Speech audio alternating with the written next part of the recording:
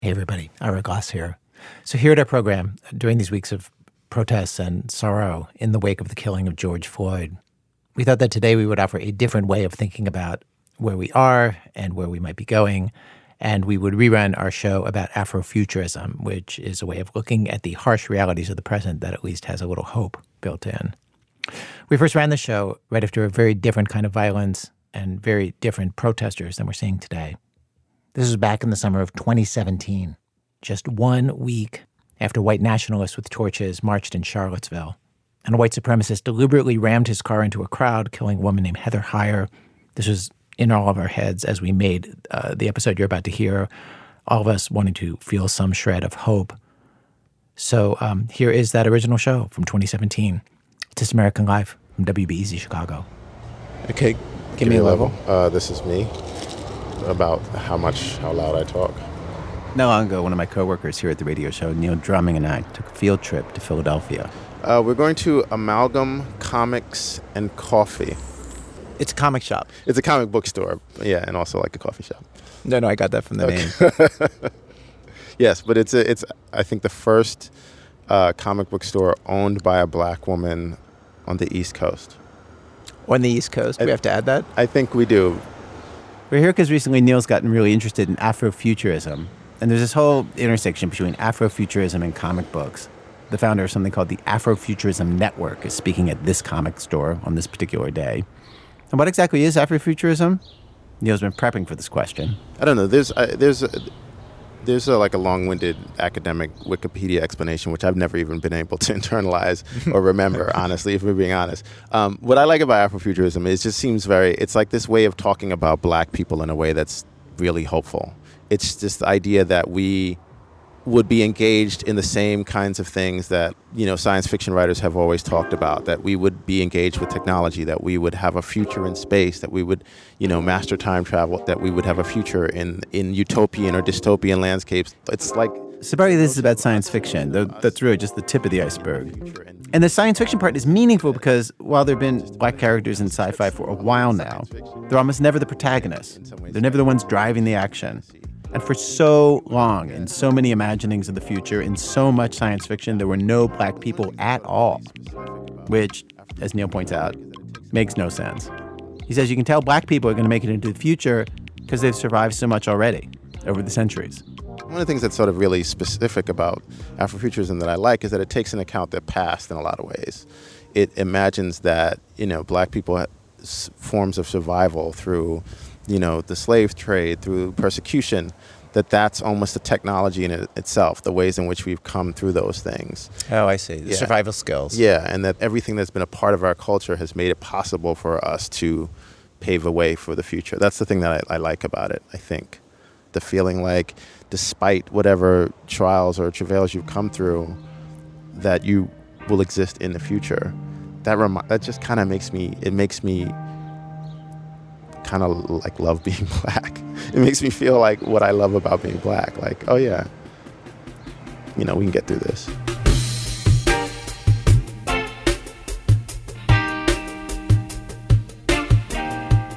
Things I've known about forever, Neil says, are now called Afrofuturism. Old school stuff like Parliament Funkadelic's pimped out, trippy rides to outer space, which predates the term by 20 years. Star Child, citizens of the universe, recording angels. We have returned to claim the pyramid. Partying on the mothership. I am the Mothership Connection. Lately, you see lots of famous black people excited about Afrofuturism. Rihanna and Solange appear in black space-age fashion. The director of Selma and 13th, Ava DuVernay, is making a TV series based on a novel by the woman who's kind of a godmother to the movement, sci-fi writer Octavia Butler. That's after DuVernay finishes the science fiction classic A Wrinkle in Time with black actors in some of the leads.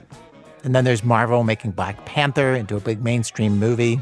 Donald Glover did a Childish Gambino album that was a tribute to Parliament Funkadelic. And Janelle Monáe's tour a couple years ago was a whole sci-fi stage show with men in lab coats, a story about androids. She sings about spaceships. I'll reprogram your mind. Come on, get in. My spaceship leaves at 10. Oh. In comics, Neil and I were in Philadelphia for comics after all. The thing that Neil was most excited to see in the comic book store was the new Iron Man, where I don't know if you heard this. In the comics, Tony Stark is in a coma, replaced by a black teenage girl genius. And she invents a suit that's like comparable to Tony Stark's Iron Man suit, which is like my favorite piece of fictional technology anyway. As he points out, replacing Tony Stark with a black teenage girl, that pierces right into the arc reactor heart of the techno superhero sci-fi pantheon. I mean, think about who Tony Stark, the original Iron Man, is. Right. He's a wealthy white man. He's like a millionaire white guy. He's the unattainable. Yeah. Like, it's great to have like a robot suit and like save the world, but like, how do most people imagine themselves in that context? Yeah. Whereas this girl, her education takes her to this place that like a billionaire once was at. Like, that's inspiring. It's moving. I don't know. Maybe I'm being... I was thinking about it a lot, and like, why has my interest been sparked so much recently? I've always loved science fiction, right? But the idea of black people in science fiction appeals to me now because of that notion of telling your own story, because the way black people are talked about, it's often a bleak future. And a bleak present. Yeah. A bleak present and maybe no future at all. You know what I mean? And so...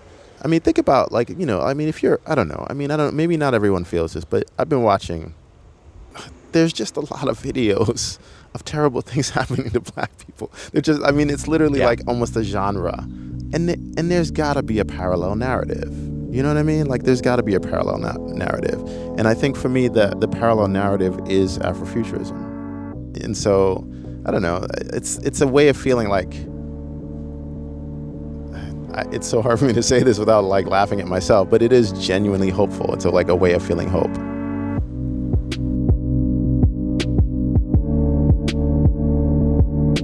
We sit on a curb way too long talking about this and finally head inside the comic book store. It's bright and spacious and smells great like fresh coffee. Decked out in posters for Wonder Woman and Spidey and X-Men and Moon Girl. The store was busy because Afrofuturism enthusiast and author William Jones was there to give a lecture on the history of black people in comic books. He popped a slide of a comic book cover from the 60s onto a screen. 1966. Now we have the introduction of the Black Panther, okay? Not affiliated with the political organization, all right? And the reason why I say that is because Marvel Comics recognized that maybe people don't think we support the Black Panther Party, so they briefly changed his name to the Black Leopard. It didn't last. And folks were not buying it. Most of the crowd is black. And nearly every adult Neil and I talked to was familiar with the basic ideas and iconic figures of Afrofuturism, including the owner, Ariel Johnson, a super energetic 34. She and Neil talked about the subject for a while, and it became clear that for Neil, Afrofuturism is really about the future. But for Ariel, it's about the present, something she sees every day. Black people today, black people who are alive and walking around, it's like we are Afrofuturism. There's a quote that says, I am my ancestors' wildest dreams. And I think that's true. It's like when we think about, you know, our history in this country from when we were first brought here and the condition that they were in, you know, the freedoms that we have now, the things that we are working to accomplish and achieve, those are only things that they could have dreamed about, like in their wildest dreams. They could not have imagined. It's like, I own this store. You know what I mean? And it's, so I am Afrofuturism. You are Afrofuturism. The fact that we're walking around, we're defying and challenging stereotypes and, you know, negative images. It's been a hard week for stereotypes and negative images. It's been a brutal week for the past returning into the present. I'm feeling like progress never comes. It's been a week where lots of us have wondered about the future in this country and where things are going. Against that, today, we pose another way to see the world. Another way to look at the future and the past that puts it in some context and helps us make sense of things, maybe gives a little hope. I'm joined in the studio right now by my colleague, Neil. Hello. Hey. Hey. So my thinking is, our thinking is, since I know really very little about this, about Afrofuturism, and you know, like... I think I know a little bit more. Okay. Quite a bit more. So our plan is that I'm going to go away at least till halfway through the show, and you will stick around? Yeah, no, I've been writing pieces and talking to people all over the country about this, so I feel like I have, you know, a little bit of a grasp on it. Okay. All right. So I'll see you halfway through. Till then, I'm going to throw some sci-fi here. You have the con. I appreciate that. All right, stay with us.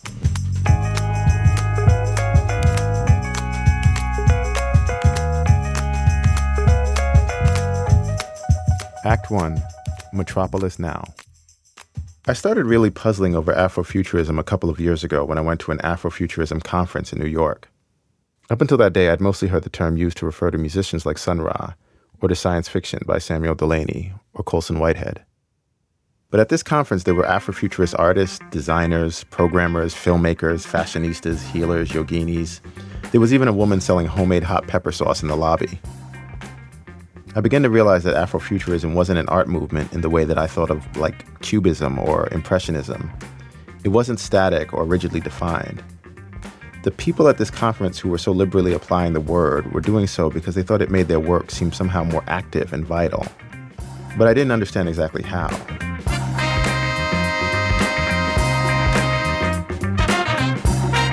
As the term became more ubiquitous and the New York Times used Afrofuturism to talk about Beyoncé's wardrobe changes, I was still trying to figure out the essence of the thing.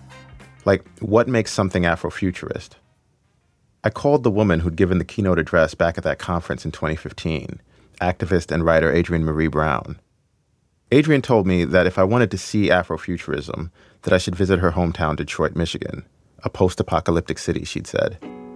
The auto industry is nearly gone. The city's infrastructure is crumbling. Many people can't afford basic resources like water and light. It's like the setting for some dystopian sci-fi story. As soon as I started reading up on the place, I came across this headline in the Detroit Metro Times. Inside Ingrid LaFleur's Afrofuturist mayoral campaign. Wow. There was a woman running for mayor of Detroit, and the basis of her platform wasn't socialism or libertarianism, it was Afrofuturism. So I flew out there to hang out with her.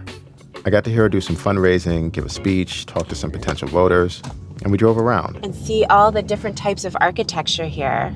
Ingrid is striking, impeccably styled and glamorous, yet still very bohemian, with a shock of gray in her perfectly coiffed hair.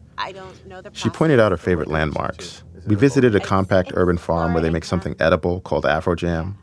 We rode past a spot in Detroit's North End where George Clinton's band Parliament Funkadelic played one of his most iconic albums. George Clinton did create the Mothership Connection in Detroit, and he performed it here on Oakland Avenue, which is the street that we're on right now. Taking a reporter around and bragging about your hometown is what you'd expect from anyone running for mayor. But it wasn't long before Ingrid the Afrofuturist showed up as well. The Mothership is this wonderful symbol of our future space. And for me, it's this reminder of this empowering future space that can, the possibilities of that and how it's always present. We were talking about stuff I knew. I grew up listening to Parliament records too, and reading the comics on the album covers. I always thought it was cool, groundbreaking stuff. But when Ingrid talked about it, she scaled it up to something more grand and spiritual, and a little esoteric. To be honest, I found her a bit difficult to follow on this and other topics, but with her enthusiasm, she was just fun to listen to. And anyway, I came to Detroit to find out about Afrofuturism, and here she was, someone super eager and ready to talk about it, whether or not what she said made sense to me. But my orientation, even within Afrofuturism, has always been cosmic. I'm a cosmic person. Here she is discussing time. Time can be defined in 20 million different ways. It can go diagonally up. It can go diagonally down, below our feet, in just like in the universe, right? And here she is on the subject of lunch. Pleasure has to resonate all through the future, through your movement into your world. A pleasurable experience for me, eating-wise, would be eating a great green salad. I'm going to time travel a little myself here and let you know that Ingrid LaFleur did not win the primary. She never even got on the ballot officially. When I was there, with the election rapidly approaching, she was still sorting out her policy points. She talked to me vaguely about reviving Detroit's creative economy to rival the glory days of Motown and about the city's litter problem. 2 days before the primary, she published a more thorough plan that called for, among other things, a universal basic income for Detroiters, paid partly in digital currency. I guess that's pretty futuristic. But at the heart of Ingrid's campaign was an idea that I found far more compelling than any specific policy she put forth. In her plan for Detroit, she writes, "In order to manifest true revitalization, we must consider the histories and oppressions of the Black American population. The foundation of every institution, government, police, education, the museum, was built to silence, disallow, displace, and render powerless Black Americans. These institutions were never created for Black Americans to truly prosper. It's time for a new plan. That's not something you hear from many politicians, but it makes sense here because Detroit is 80% Black. Fixing the city means fixing it for Black people. Ingrid sees Black Americans as the protagonists in the story of Detroit, its future and its past. When I was growing up, people loved to say it was like 110% Black. It was super Black. It was just Black. This is the other thing about Ingrid. Maybe she's idealizing, I wouldn't know. But she carries a shining vision of Detroit's past with her everywhere she goes. We drove past vacant houses and empty lots. So much of Detroit is falling apart, neglected or abandoned. But underneath it all, she still sees a vibrant city, populated with a thriving Black middle class. I grew up walking through this park at dusk. There would be people riding bikes, jogging, playing squash at dusk, like it's getting, dark. And my mother and I, we felt completely comfortable and safe walking through these woods. In the car, we talked about Afrofuturism. At one point, I told her about the conference that I'd been to and how by now I'd heard the word Afrofuturism used to describe everything from comic books to condiments. But it wasn't coming into focus for me. I was starting to wonder if it was just a term for putting a positive spin on anything a Black person has ever done or will ever do. Like, I was moved by the optimism that seems inherent in Afrofuturism, but I was also like, if it's everything, then what is the point of it? But that is the point. Imagining a more healthier present and future and kind of recontextualizing the past so that it's empowering instead of victimizing. It's our way of not only surviving, but it's also a way of healing within the moment because there's constant traumas that we're dealing with, historical and present day. So it's a way of allowing ourselves to shapeshift, to accommodate whatever comes our way. Ingrid eventually dropped me back at my hotel. Earlier, she'd given me a greasy brown bag containing a cookie, which I now finally got around to eating. It turned out to be the most delicious gluten-free cookie I'd ever tasted. But I was still feeling hungry and a bit confused by our conversation. Whatever bigger point she had been making about Afrofuturism, I was afraid that it had been lost on me. I went looking for a burger and a stiff drink to mull it over. At a bar, over bourbon, I met a guy that I'm going to call Sam, with dark skin and hints of gray in his sideburns that betrayed his boyish face.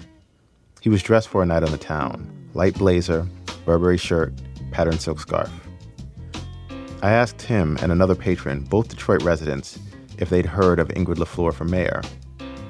They hadn't. When Sam got up to pay his check after we'd only been talking for a few minutes, he surprised me by asking if I wanted to go with him to check out some of the other spots around town. I wasn't dressed for it, and I'd left my recording equipment in my room, but what the hell? Sam said it was okay for me to describe what happened next. Sam had a nice car, a Mercedes.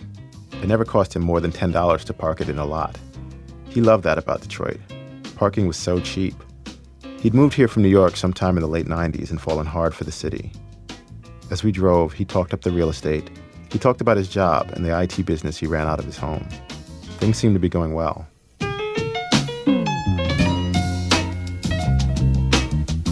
We met up with Sam's friend Rick, a bald, bearded alpha male type in a reddish leather jacket, and followed him in his new BMW to a place called The Griot. It was the type of establishment once commonly referred to as grown and sexy. Rick ordered another round of bourbon and some wings and flirted with the bartender. By now it was clear that these guys were looking to meet women. And that was weird because of this thing that Sam had told me earlier while we were in the car together. He'd said that not too long ago his wife had gotten sick and he'd taken care of her for a year. And then she died, leaving Sam and their teenage son with only each other. Sam didn't actually want to be doing what we were doing tonight. This was like only his second time out as a single man. He didn't feel ready to meet women, to date, but he also felt like it was time. He couldn't wait forever. So he was doing what he felt like he had to do to move forward.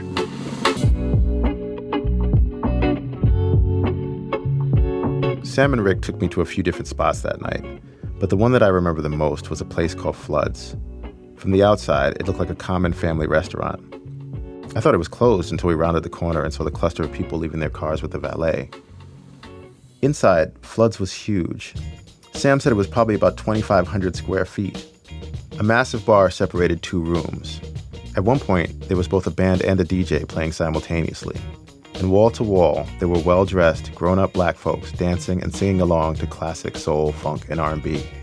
It reminded me of how Ingrid had described the Detroit she grew up in and its thriving black middle class. 110% black, she'd said. Super black. Just black. I'd been drinking all night, so yeah, I was already a little in my feelings, but I swear, I teared up at the sight of it all.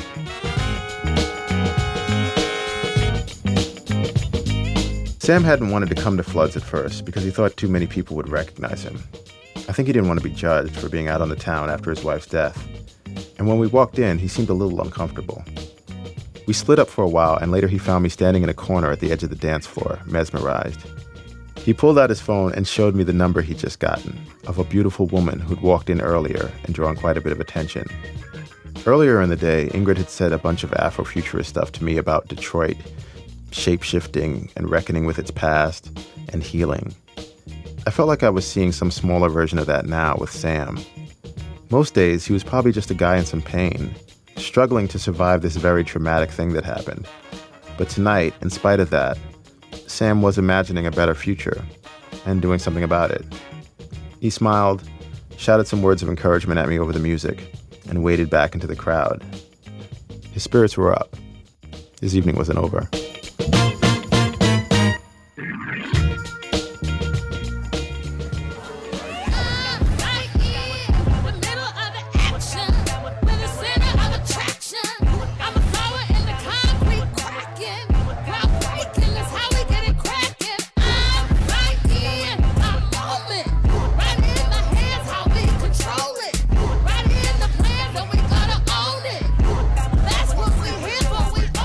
Act 2, Past Imperfect.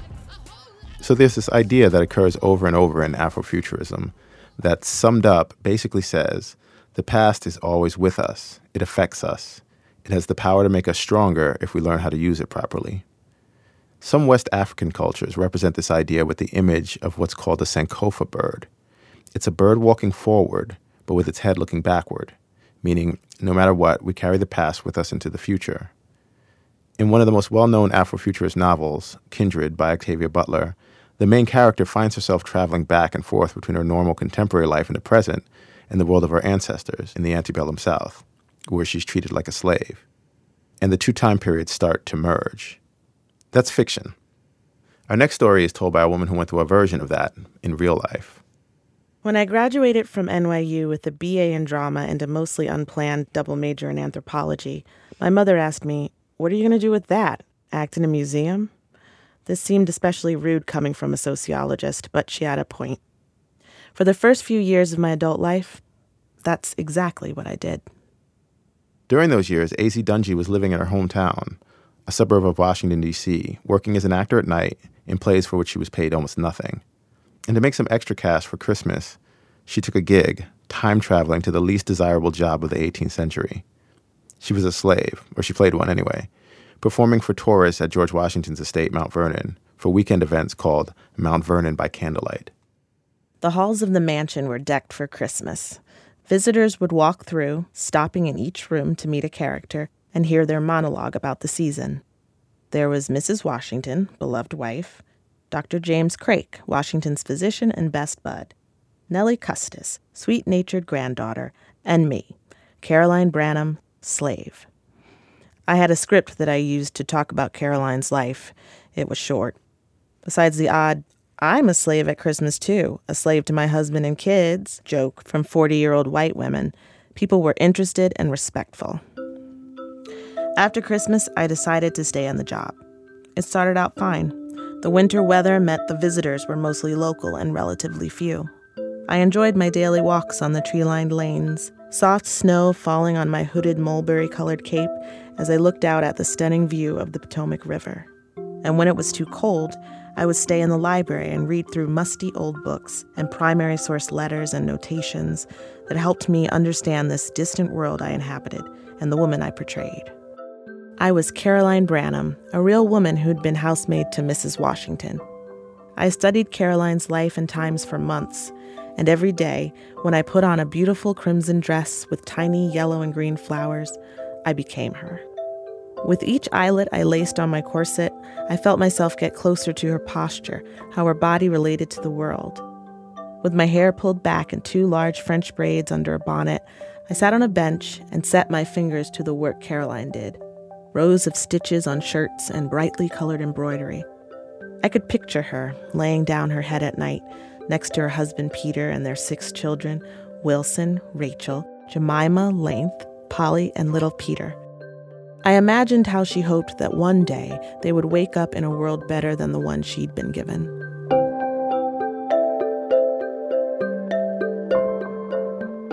Then spring came, and tourists from around the country started pouring into Mount Vernon. My job was to simply be available to the visitors, to talk to them and answer their questions as Caroline.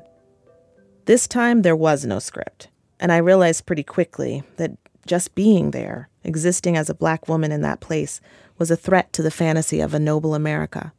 I was the stain on George Washington's White House. And I watched them grapple with this right in front of me. Me, the least confrontational human being you'll ever meet. I mean, it took me till I was 25 years old to tell my mom I did not like her baked tofu smothered in Kraft barbecue sauce. Some people were so uncomfortable with me that they bumbled through the first random thing that came to their mind. You're a slave? Oh, okay. So are the vegetables in the garden real? Fake vegetables. This is an outdoor garden. They are literally coming out of the ground, and there's a man standing there watering them. Or they immediately asked questions with obvious answers that they just hadn't thought through. Why don't you go up to Massachusetts and go to school instead of being a slave? One person asked. Right. As soon as I can get rid of this very obvious brown skin, steal a horse and a map that I can't read, I will be on my way. Or they'd go into immediate denial mode, like the old woman who out of nowhere yelled at me, George Washington had no slaves. I said, yes, he did. She responded, no, he didn't. And this went on back and forth until her son got embarrassed and pulled her away. Or they offered another offense as some sort of defense. But the Irish were slaves too. Okay, that's not really true, and what the hell does it have to do with me? And of course, there were those who would take the opportunity to teach me instead. You know, slavery was a good, industrious life where you got room and board for your work. A one-room cabin they built themselves, with 8 people sleeping on a dirt floor and a bag of cornmeal every week. Room and board.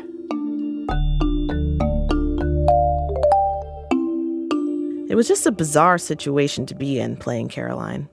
I'd be sitting next to Miss Nellie in the midst of her role play, who'd be going on and on about the lovely letters that her dear grandpapa George Washington had written her, or all the fancy soirees that she attended. We'd be in the greenhouse, with a gorgeous garden outside, on an estate that overlooked the Potomac.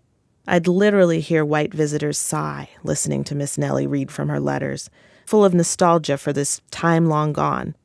They'd talk about how much simpler things were back then, how touching George Washington's letters were, what a fine man, and how lucky Miss Nellie was to live such a charming life. It was charming. I was charmed by it.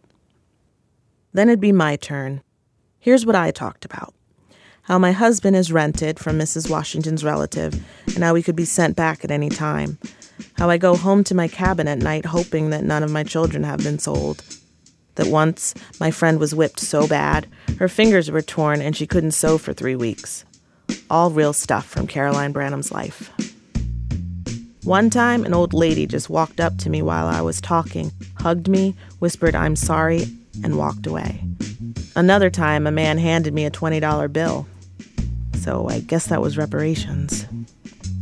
In Caroline's day, there were typically no more than 10 white people who lived in the Washington household at any given time. Meanwhile, there were 316 slaves. And who was there to tell their story? Me. I was the only Black actor.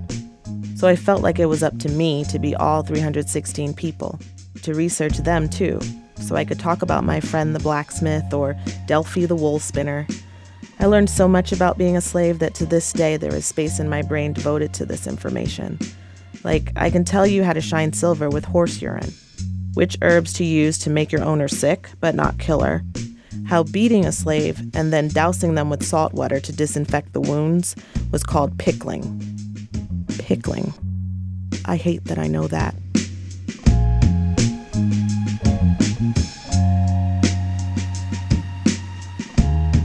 As my time at Mount Vernon went on, I began to notice there was something that would happen in particular with white men. It was like, almost despite themselves, they would act out the power dynamic from 1797. I can remember at least 5 times when a white man of a certain age sat on a bench way too close to me and said something like, "I used to be into a black girl, back when I was young." Then he would pause, presumably waiting for my response. What am I supposed to say to that exactly? Thank you? Once a man got physical. I was walking down the lane on a particularly hot and busy day when a tall, burly white man grabbed my arm, pulled me towards him, and said, "Show me where you're branded." I was startled and could only get out the words, "Sir, I haven't been branded." And then he and his wife began laughing heartily. "Well, you got it good up here. We're from South Carolina, and they branded them down there. Girl, you got it good." And then one time, one of the guys I work with, also in costume, wearing a tricorn hat, he and I were walking from the farm back to the mansion, and we decided to take the forest trail. We were having a nice, normal conversation when out of the blue he says, "Hey, let's reenact a slave rape. You tear up your clothes a little bit and go running out of the forest screaming, and I'll follow behind you pulling up my pants." He laughed. I didn't say anything. I just sort of tittered. I tittered. That's an old-timey, fancy way of saying I laughed with the bastard. I laughed because I didn't know what else to do, because I felt completely and utterly powerless.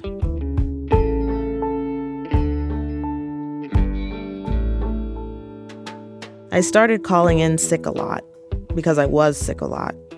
My stomach would twist and turn. I would sometimes get a choking feeling and cough as if to vomit, but nothing was there. I had terrible headaches and I couldn't do anything but sleep. And one day it occurred to me that Caroline felt this way too, this exact way. The farm manager who oversaw slaves on the Mansion House farm noted that Caroline, quote, complained of a pain in her head and side and had, quote, a very dry bad cough.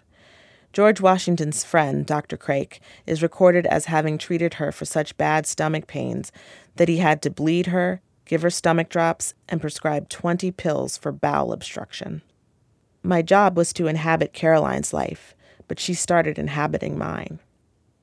I had this weird sensation that I was living in multiple time periods at once, like the Sankofa bird.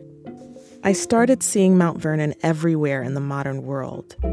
An evolutionary psychologist wrote a blog post for Psychology Today where he claimed that he'd objectively proved that black women are the least attractive of all races of women, with science. This happened in the year of our Lord 2011. I saw this only a few days after reading Thomas Jefferson's Notes on the State of Virginia for work. Apparently Jefferson, who, by the way, was known to have slaves with the lightest skin possible, had come to the same conclusion about my race and gender over 200 years ago. He said that black men prefer white women, and black women are preferred by orangutans. Oh, so that's why I'm single. Then, Trayvon Martin. I was watching the news one evening about a black boy harassed and pursued by a white Latino man who was convinced that he didn't belong in his neighborhood. And because of this compulsion, the innocent black boy ended up dead. My heart was in my gut.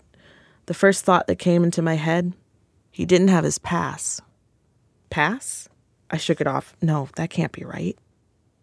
When a slave left their plantation, they had to carry a pass from their master or overseer, saying where they were going and when they were expected to return. Not having your pass, or your free papers if you were free, was dangerous. At any time, any white person could stop you and demand to see your pass. If you didn't produce it, you were thrown in jail.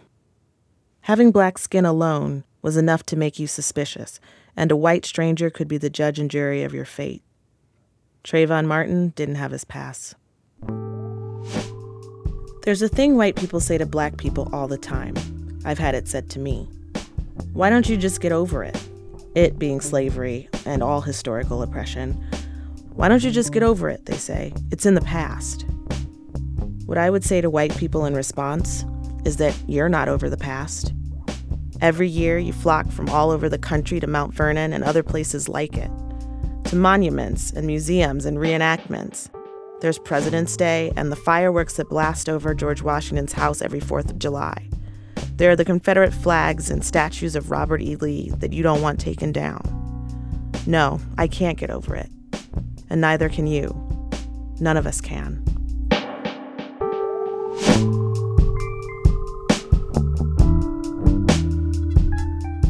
A.Z. Dungy. These days, she's co-executive producer on a new comedy from Lena Waithe called 20s, and writing a book of essays about her experiences at Mount Vernon called How I Survived the 18th Century.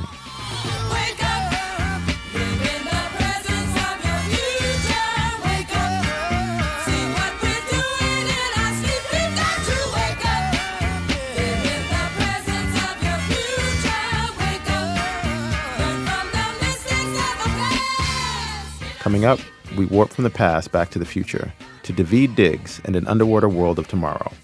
That's in a minute from Chicago Public Radio when our program continues. It's This American Life. I'm Ira Glass. Today's program, We Are in the Future, which we first broadcast in 2017, a show inspired by Afrofuturism, which my coworker Neil Drumming became interested in back then, as a lens to view the future, the past, and the present. When we made this episode a few years ago, we named it after an album by the experimental jazz artist Sun Ra. We Are in the Future. And now here we are in the future, 3 years later. It does not look good here, and it feels even worse. In terrifying ways, it resembles the futures of so many dystopian sci-fi novels that I was once happy to think of as merely fiction. Still, even though this episode was created from hopefulness, pain, confusion, rage, they were all baked into it because that is the reality of being black in America. Afrofuturism doesn't say that black people won't still be fighting for rights, dignity, breath, even as private corporations are building rockets to send tourists into space. Afrofuturism just asserts that we will still be here then, and that fight will still be in us. Here's a song by Sun Ra, a little bit of call and response. It's called The Space Age is Here to Stay. It's gonna be like your ancestors said, even though they're cold and dead. Cause the space age is here to stay. Space age is here to stay. Yes, the space age is here to stay. Space age is here to stay. Which brings us to Act 3. Act 3, The Black Sea. So this one I know about. There's this hip-hop group called Clipping. It's Bill Hutsid, Jonathan Snipes, and Daveed Diggs, who listeners might know. Daveed Diggs is on the soundtrack to Hamilton. He plays Lafayette and Thomas Jefferson. And we commissioned Clipping to write a sci-fi story for us, a song. And what they made was a tribute to a Detroit band from the 90s called Drexcia. And Drexcia had created this whole mythology in their band. And the mythology was based on the idea that pregnant African women on slave ships were sometimes thrown overboard. And Drexcia imagined that the babies survived and learned to live and thrive underwater, and that the babies founded a black Atlantis under the sea. And so in this song that Clipping wrote for us, the civilization undersea was living peacefully for centuries, unaware that humans were above on land until those of us who live on the surface, we intruded on their underwater civilization by firing seismic air cannons into their world, looking for oil. And then they kind of slowly, over the course of the song, you hear they slowly rise to the surface, psyching up for a war. So you'll hear the air cannons, you'll hear them come to the surface. Anyway, you'll hear it all. Here's the song.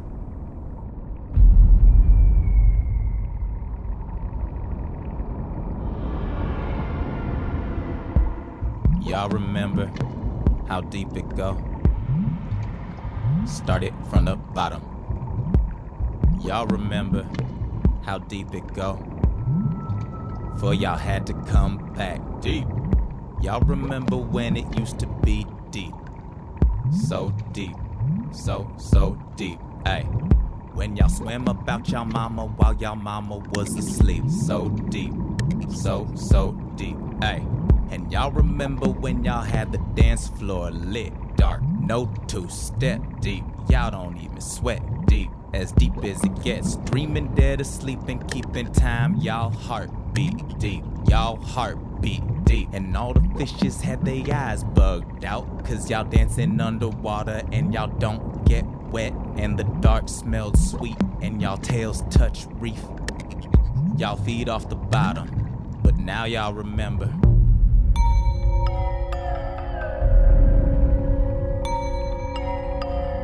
Y'all remember.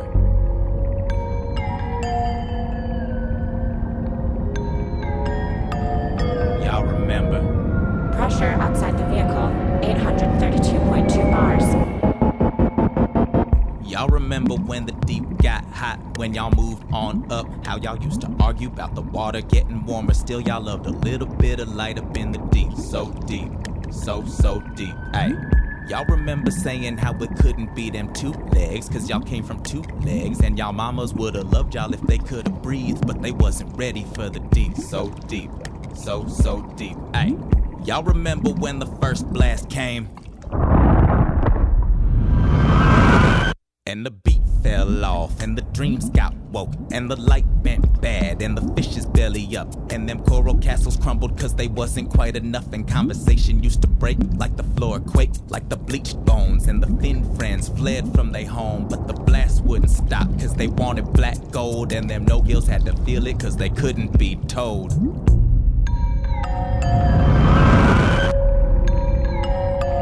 Y'all remember.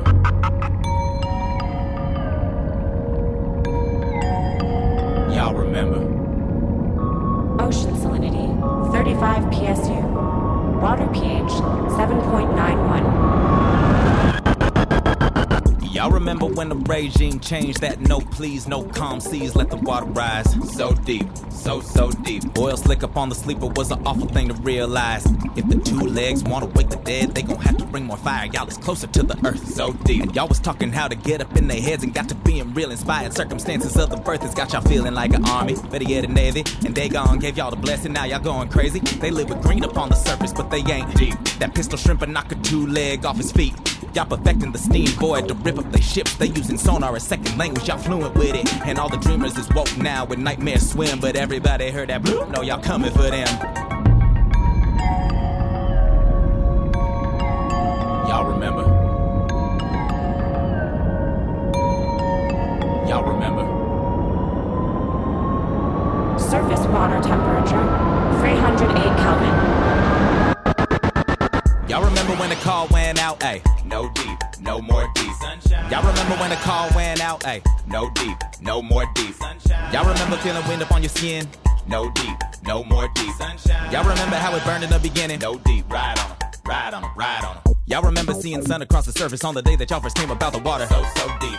How the breaking of the surface showed the sky without a border and the air was so much hotter, so deep. How the woke dreamers screamed and it rose tides, and the waves stretched up like a mountain high, and the no-gills gasped and they closed eyes, and they prayed to their gods and they asked why, and then y'all cried too cause y'all recognized mama in the faces of the ones that y'all would terrorize. They were sisters and brothers, they were the babies born about the water, not connected to each other, not a knowledge of the one drop, but they had to learn today. Y'all at one shot, let the sun burn today, let them feel the dark even deeper today, make a two-leg a believer today, let them know that they done woke a sleeper from a sleep so deep, that y'all been dancing without any feet, so deep. Is the nerve that they struck with a blast, that they broke with a drill, that they burnt with a gas, y'all remember? So deep, sunshine, ride on 'em. Y'all remember? So deep, sunshine, ride on 'em. Y'all remember? So deep, sunshine, ride on 'em. Y'all remember when y'all had to let them breathe? Ride on 'em. Aye. Initiating tidal wave sequence, uniform, Romeo, 030.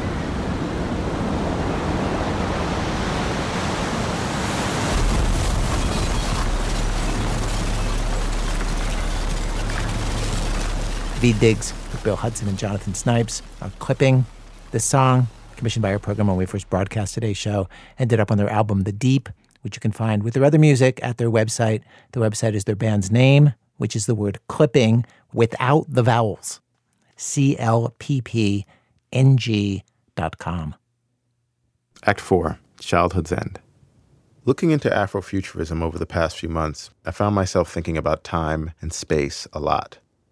Time, because so many of these stories involve people thinking about the past or the future, or seeing the past and the future in the here and now. And space, because all of that time travel is cued by very specific places, Detroit or Mount Vernon or Philadelphia or wherever. During those same months, I also became sort of obsessed with these two videos that I saw on YouTube. I couldn't help connecting them in my mind because, for me, they were both about a particularly precious intersection of time and space. The time is that period when children have left school for the day, but haven't yet made it home. And the space is that distance, however many blocks, however many miles it takes those kids to walk from one to the other. In other words, these two videos are about those moments when kids are out in the world on their own and the adults they bump into. You may have seen the first video. It takes place in Atlantic City. Two black teenagers in sweatpants and sneakers are fighting in the middle of a residential street on their way home from school when a slightly older black man, Ibn Ali Miller, emerges from camera right and puts an end to the fight with a stern but passionate talking to. The clip went viral. Miller was honored by his city. Steve Harvey had him on his couch. I saw it for the first time on my Facebook feed this past winter and have viewed it on YouTube many times since. It does not disappoint. It gets better every time I watch it.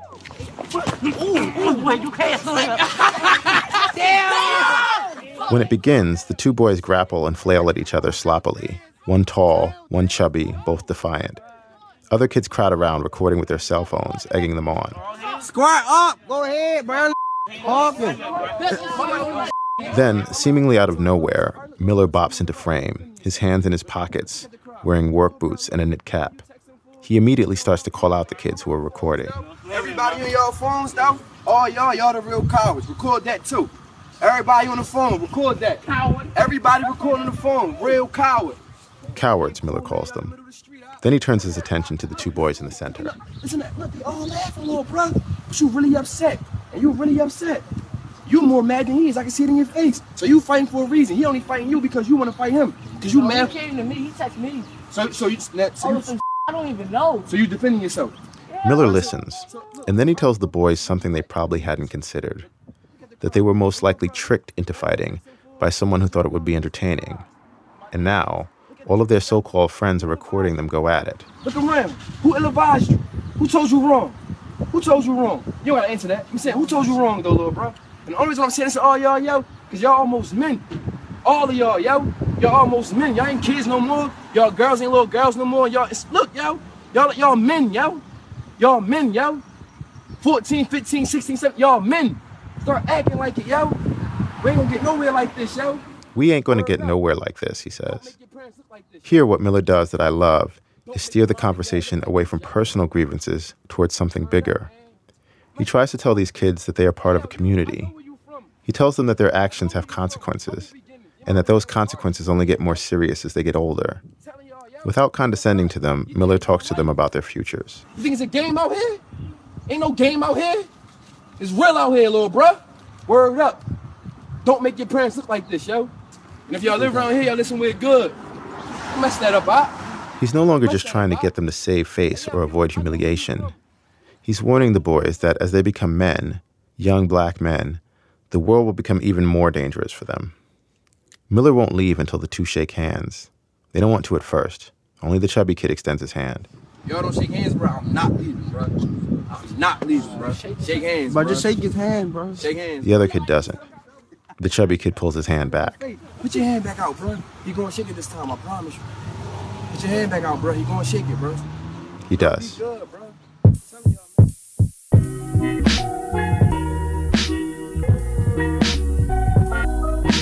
It's actually difficult for me to express how moved I was by this video.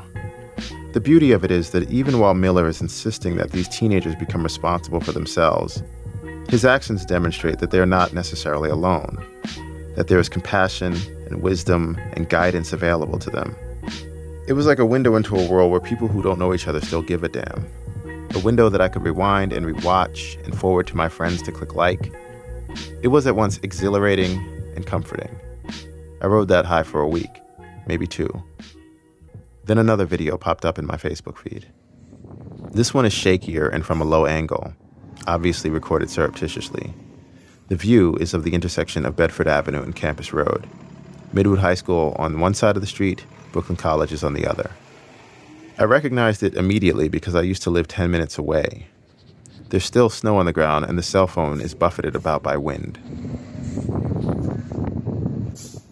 Its camera wobbles up behind two uniformed police officers walking slowly down Campus Road. The one on the left has both hands in his pockets. The one on the right has his baton already drawn. A handful of black teenagers walk obstinately before them, headed away toward Flatbush Avenue. There's no way to know for sure what happened before the video started rolling. There were, most likely, the beginnings of a snowball fight, but it's unclear who was unhappy about that. The police were not called. They were already on site. In the footage, one of the cops says, "Come on, let's go," though the kids are already going. The cop on the right reaches out. It looks like he shoves a boy in a pink hoodie. The boy flinches, snapping his head around. "Stop touching me," he says.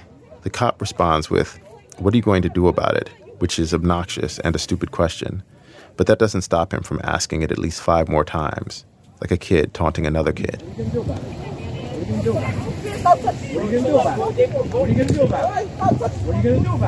At one point, one of the teenagers fires back, "That's why we out." It sounds badass. But if you think about it, the kid is saying, we're walking away because we can't do anything about it. And we all know that. Another kid in the procession kneels down to pick up some snow. With his left hand, the cop on the right pulls his taser out of his holster and barks. "Pick that up again." Rock, paper, scissors, snowball, taser. The kids keep walking away. The cop yells, "Pick that up again" one more time, and follows with, "You want to ride the lightning?" "Do you want to ride the lightning?" The video ends as the kids cross the street to safety and the cops stop on the corner. I know it seems like you can see worse, more unjust things happen to black people on YouTube just about any day of the week. Here, fortunately, no one was hurt. But this video was still hard to watch, especially having seen how Ibn Ali Miller talked those kids down in Atlantic City. Whereas Miller was trying to get the teenagers to think a little bit more like adults, the cop in this video sounded like a teenager himself, bullying and provoking. What's worse, he almost seemed to be enjoying it. It's hard to imagine he cared anything at all about what happened to those kids after they deserted that corner.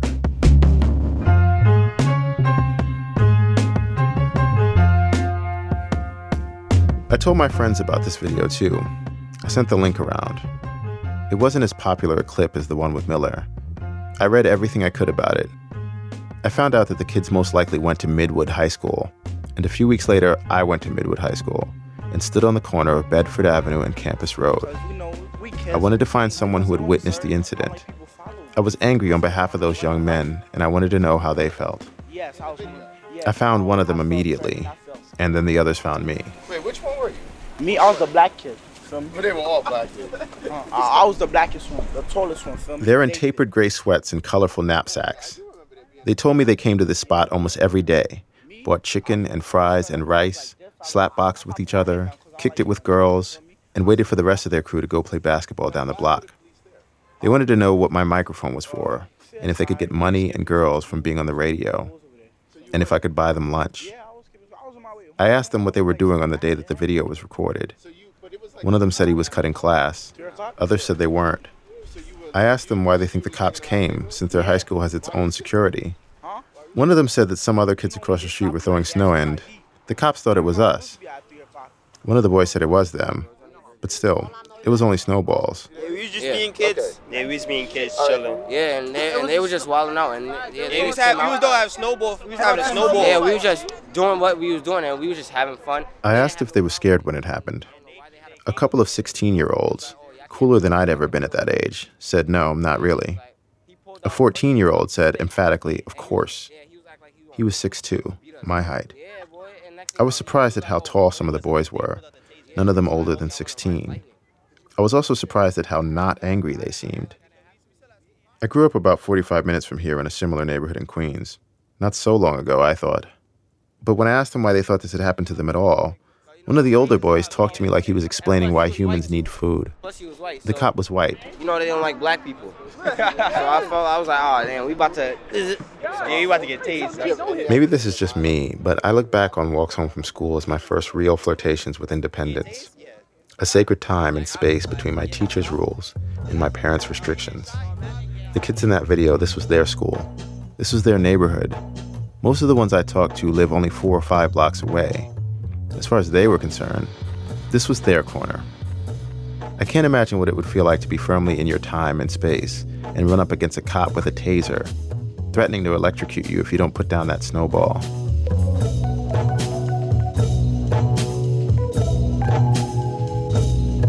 What's crazier to me is that I've walked through this intersection at Bedford Avenue and Campus Road, past the high school and through the Brooklyn College campus many times in the last few years. Beneath its landmark gilded clock tower, Brooklyn College could be a campus quad from a corny 1950s film, except teeming with students from cultures all over New York. Something about it practically screams, "Welcome, things only get better from here." The young black men in that video came out of their high school that day and stood at the edge of that promise. What could be the next great space and time in their lives was a college literally across the street. But they were shooed away, told they didn't belong. As far as metaphors go, this one couldn't be less ambiguous. But none of this seemed to bother the boys, or at least not that they let on. This was not the first time that they had been made to feel unwelcome so close to home and school. Yet they weren't festering with resentment. They weren't seeing the tragedy in it that I was seeing. After I finished talking to them, I went across the street to find the Brooklyn College professor who'd recorded the incident. Alex Vitale teaches sociology and also happens to run the school's policing and social justice project. Leaving work that day, he'd seen the 2 cops descend on Bedford Avenue and Campus Road, followed them, and it was his recording that ended up on YouTube, as well as a few local news websites. We talked briefly about how repeated incidents like this could affect the boys' psyches. He agreed that no matter how cool they seem now, over time, their hopes for their own futures could possibly darken. But then Alex asked me how old I was. When I told him 43, he said that I had missed the height of the stop and frisk era. I was not a teenager or even a young man in New York City when unprompted police harassment was at its worst. So the taser incident outraged me, but what these kids had seen their older brothers, sisters, and in some cases parents go through had conditioned them to be a bit more stoic. It stung a little bit to have this white academic tell me that I couldn't quite relate to a young black man's experience. I guess when I first approached those boys, a part of me hoped that, like Ibn Ali Miller in the Atlantic City video, I would just roll up out of nowhere and know everything about their world that they know, plus some more. Instead, I was just another adult, taking their time and invading their space.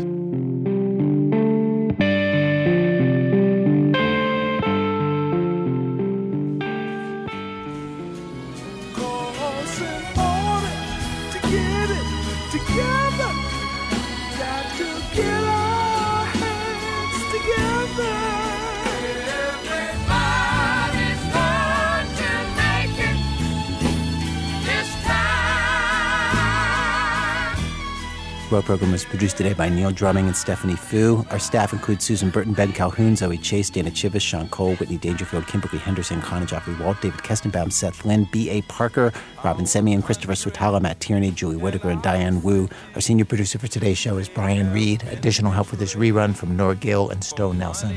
Special thanks today to Frank Nieto, Nail Hopkinson, Detroit Robinson, Shani Hilton, Naila Middleton, Steve Kaplan, Stephen Henderson, Lee DeVito, Solange Franklin, Evan Narcisse, Bryce Detroit, Shiomaro, and Denmark VC. Our website, with this music video to go with the clipping underwater sci-fi song you heard earlier. Also, the artist Paul Davey did a piece of original art for today's show. That's thisamericanlife.org. This American Life is delivered to public radio stations by PRX, the Public Radio Exchange. Thanks, as always, to our program's co-founder, Mr. Troy Maltio, who had the most disappointing latte of his entire life this week. He asked for extra foam, extra cream, but it did not come that way. It was like 110% black. It was super black. It was just black. I'm Ira Glass. Back next week with more stories of This American Life.